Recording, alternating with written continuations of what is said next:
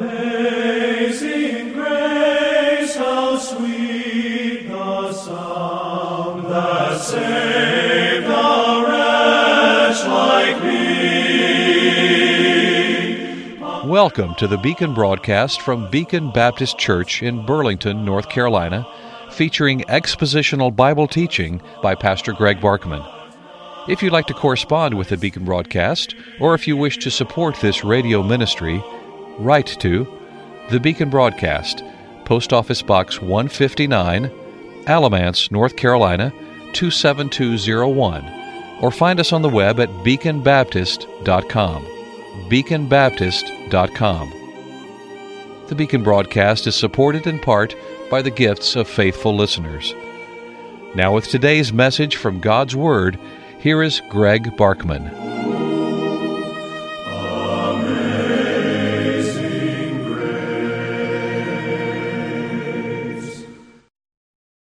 The Apostle Paul is telling us in 2 Corinthians chapter 6 in the early verses that serving Christ is costly. It was costly for him. And Paul lists a number of the things that he endured for the sake of serving Christ. He could have had a life of ease. He could have just enjoyed the life of being a Jewish rabbi. He could have been a nominal Christian. At least that's what some people want to become. Paul couldn't do that. He didn't have... there was something inside him that wouldn't let him do that, I'm sure. But in a sense, that's what he could have done, just been a nominal Christian and enjoyed the life of ease. There's some indication that his family was a family of some wealth and prominence. He could have enjoyed all of that. He could have enjoyed the luxuries of life. But instead, he threw himself into the gospel ministry with everything that he had. He gave it all to the Lord. He held back nothing. He was willing to face any hardship and to pay any price. And did he ever pay the price? Oh my, did he ever pay the price? But the reason he's telling us these things in 2 Corinthians chapter 6 is because he wants us to know that we're called upon to do the same. The afflictions that Paul faced will not be exactly the same ones that I face or you face. But there are tribulations for every one of us, and we better get ready for them. We better be willing to bear them for the sake of Christ. It will be worth it all. When we see Jesus, let's settle that now and understand these afflictions that come to those who serve the Lord. So we'll continue with the list on this Friday, January 20. As you have joined us, thank you for doing so. And as some of you have helped us financially, thank you for your help. We need that. Well, what does Paul say?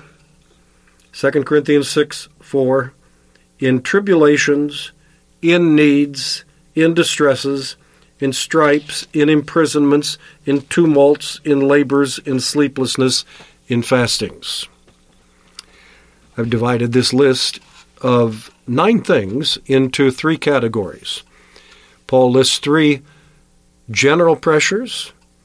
Paul lists 3 imposed hardships, that is, imposed by other people. And then Paul lists 3 self-imposed hardships, personal sacrifices and total commitment that he brought upon himself simply because he gave himself totally and completely to the Lord. Now, in the area of general pressures, he lists 3 things: tribulations, needs, and distresses. We dealt with the tribulations on the broadcast yesterday. Tribulations means afflictions, pressures. It's a general term. And there are all kinds of pressures that come upon those who are serving the Lord. There are some people who don't want you to serve the Lord. You know that, don't you? We have an adversary, the devil, who doesn't want us to serve the Lord. And he will stir up other people in opposition to our serving the Lord, some of whom will no doubt be Christians. Some of them will no doubt be family. Some of them will no doubt be those we thought who were our friends, but they're, for one reason or another, not happy about our serving the Lord, and they bring pressures upon us and sometimes even afflictions if they can. And afflictions is a broad word. It can mean all kinds of things. You may have the affliction of sickness. Are you willing to endure that for the cause of Christ? Don't take that attitude. I've seen so many people do it. They're busy in God's service, and then something happens to them. They get cancer, for example. I can speak of that one from personal experience because I've had cancer twice, and I know what that's like. And sometimes when something like that happens, what you hear people saying is something like this: "Why, Lord, are you allowing this to happen to me? I'm serving you. I'm trying to advance the cause of Christ. Things like this shouldn't happen to me." Who said? You didn't get that out of the Bible. Poor little me. Why me? Where is that coming from? Why not you? These kinds of things are appointed to everyone who lives in a cursed world. Now, I will have different afflictions than you do, and you're going to have different afflictions from what I do.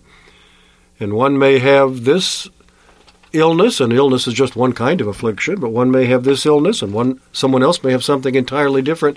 But what makes you think that you should be spared? Well, I'm serving you. This shouldn't happen to me. I'm in God's service. I'm a servant of the Lord Jesus Christ. I should be spared these things. You didn't read that in the Bible. I remember hearing a pastor's wife a number of years ago now who was dealing with the disappointment of children who were not following the Lord. As they were getting older, they were getting rebellious and not following the Lord. And she talked to me in that way. Why is God allowing this to happen to me? This isn't fair. Why my husband and I have served the Lord. We are laboring in a hard place, and we have done this and we've done that for Christ, and we've made this choice and made that choice, and how come God is allowing this to happen to us? Dear friend, this is all part of it. This is the cost. Are you willing to pay the cost? Jesus said you must count the cost, and what that means is you need to recognize that the cost is high and be willing to pay it. And the cost is high not in terms of dollars, but in terms of hardships, afflictions, sacrifices, trials, tribulations, pressures, oppositions. That's the cost. And as we're willing to pay it and continue on with a trusting attitude, Lord, I trust you through all of this. I'm serving you the best I can. I'll serve you in whatever way you want me to, like the marriage vows, in sickness or in health, in poverty or in wealth. I'm serving you in whatever circumstances you bring into my life. I'm yours. You have every right to do with me exactly as you please, and I will serve you the best I can. If you want me to be limited by health problems, then I'll serve you the best I can under those circumstances. Whatever it is.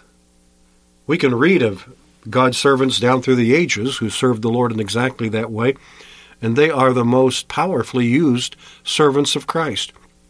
Some of the ones who had the greatest afflictions, the greatest difficulties. Have you ever read a good biography of, for example, Charles Spurgeon? Now, most people know that Charles Spurgeon was one of the most fruitful preachers that has ever walked the face of the earth. He was amazing. God gave him gifts that are so beyond my comprehension of anything that I could do or have been able to do. But God gave those to him, and yet he didn't become proud about them. He utilized them humbly. He took the ministry that God gave to him. He preached, and crowds flocked. He took a pulpit, New Park Street pulpit in London, and it was just a short time until they had outgrown the building, a building that had been pretty well empty when he took it. And it was crowded with people. And they expanded that building, and it was just a short time until they'd outgrown it again. And so that brought about the building of the Metropolitan Tabernacle in London. That great building, which at the time was the largest church building in all the world. It would seat, depending on who's doing the estimating and the counting, but it would seat somewhere between 4,000 and 6,000 people. And he ministered in that place, and that was in the years before electronics and sound systems. I don't know how he did it. How could he preach in a building to that many people and be heard? But he did. He had a voice that God had given to him that was suitable for that. He was able to do it, but I tell you, it took a great toll on his body. You don't do that. And that, by the way, was a small crowd compared to what he had in other places. Sometimes he preached in larger locations in London. I'm trying to think of the name of a couple of places where he preached large arenas that would seat maybe 20,000 people. And they were filled with people who came to hear him preach. That is just amazing. And he preached to them, without electronic amplification. But it took a frightful toll upon his body, and he had all kinds of health problems. It wasn't long until he had to take 2 or 3 months off every year and just get away and rest and recuperate his strength in order to be able to continue on. He had a number of problems. I won't go into all of them now. But in addition to physical problems, he had a great battle with depression. And these are the afflictions that he was called upon by God to bear for the cause of Christ. If you say, well, why would God bring something like that to a fruitful servant like Charles Spurgeon? Just think how much more he could have done if he hadn't been hindered by that. Do you hear what you're saying? Do you think he could do more without God's power than he could with God's power? And the Bible tells us that God's power is made perfect or made more effective in our weakness. Paul tells us that. Most gladly, therefore, he said, will I glory in my infirmities, that the power of Christ may rest upon me. I don't know that I can explain exactly how this works, but it's clear that the Bible teaches it, that the power of God becomes greater when we are weaker. It's not when we're stronger. It's not, think how much more he could have done if he hadn't had these afflictions, hadn't had these health problems, hadn't had these bodily weaknesses. Oh, how much more he could have done. No. How much less he would have done. God's power is made perfect in weakness. Most gladly, therefore, will I glory in my infirmities. Do you understand that? Are you willing to accept that? Are you willing to accept the tribulations, the afflictions, the infirmities, the problems that God brings into your life to make you a more effective channel of His blessing to others? That's the price that must be paid in order to be a faithful and effective servant of the Lord Jesus Christ. Are you willing to pay that price? I trust that you will be. I trust that I will be. May God help us to be willing to give it all for the Lord Jesus Christ. Until next week, Greg Barkman saying good day. May God give you His eternal peace.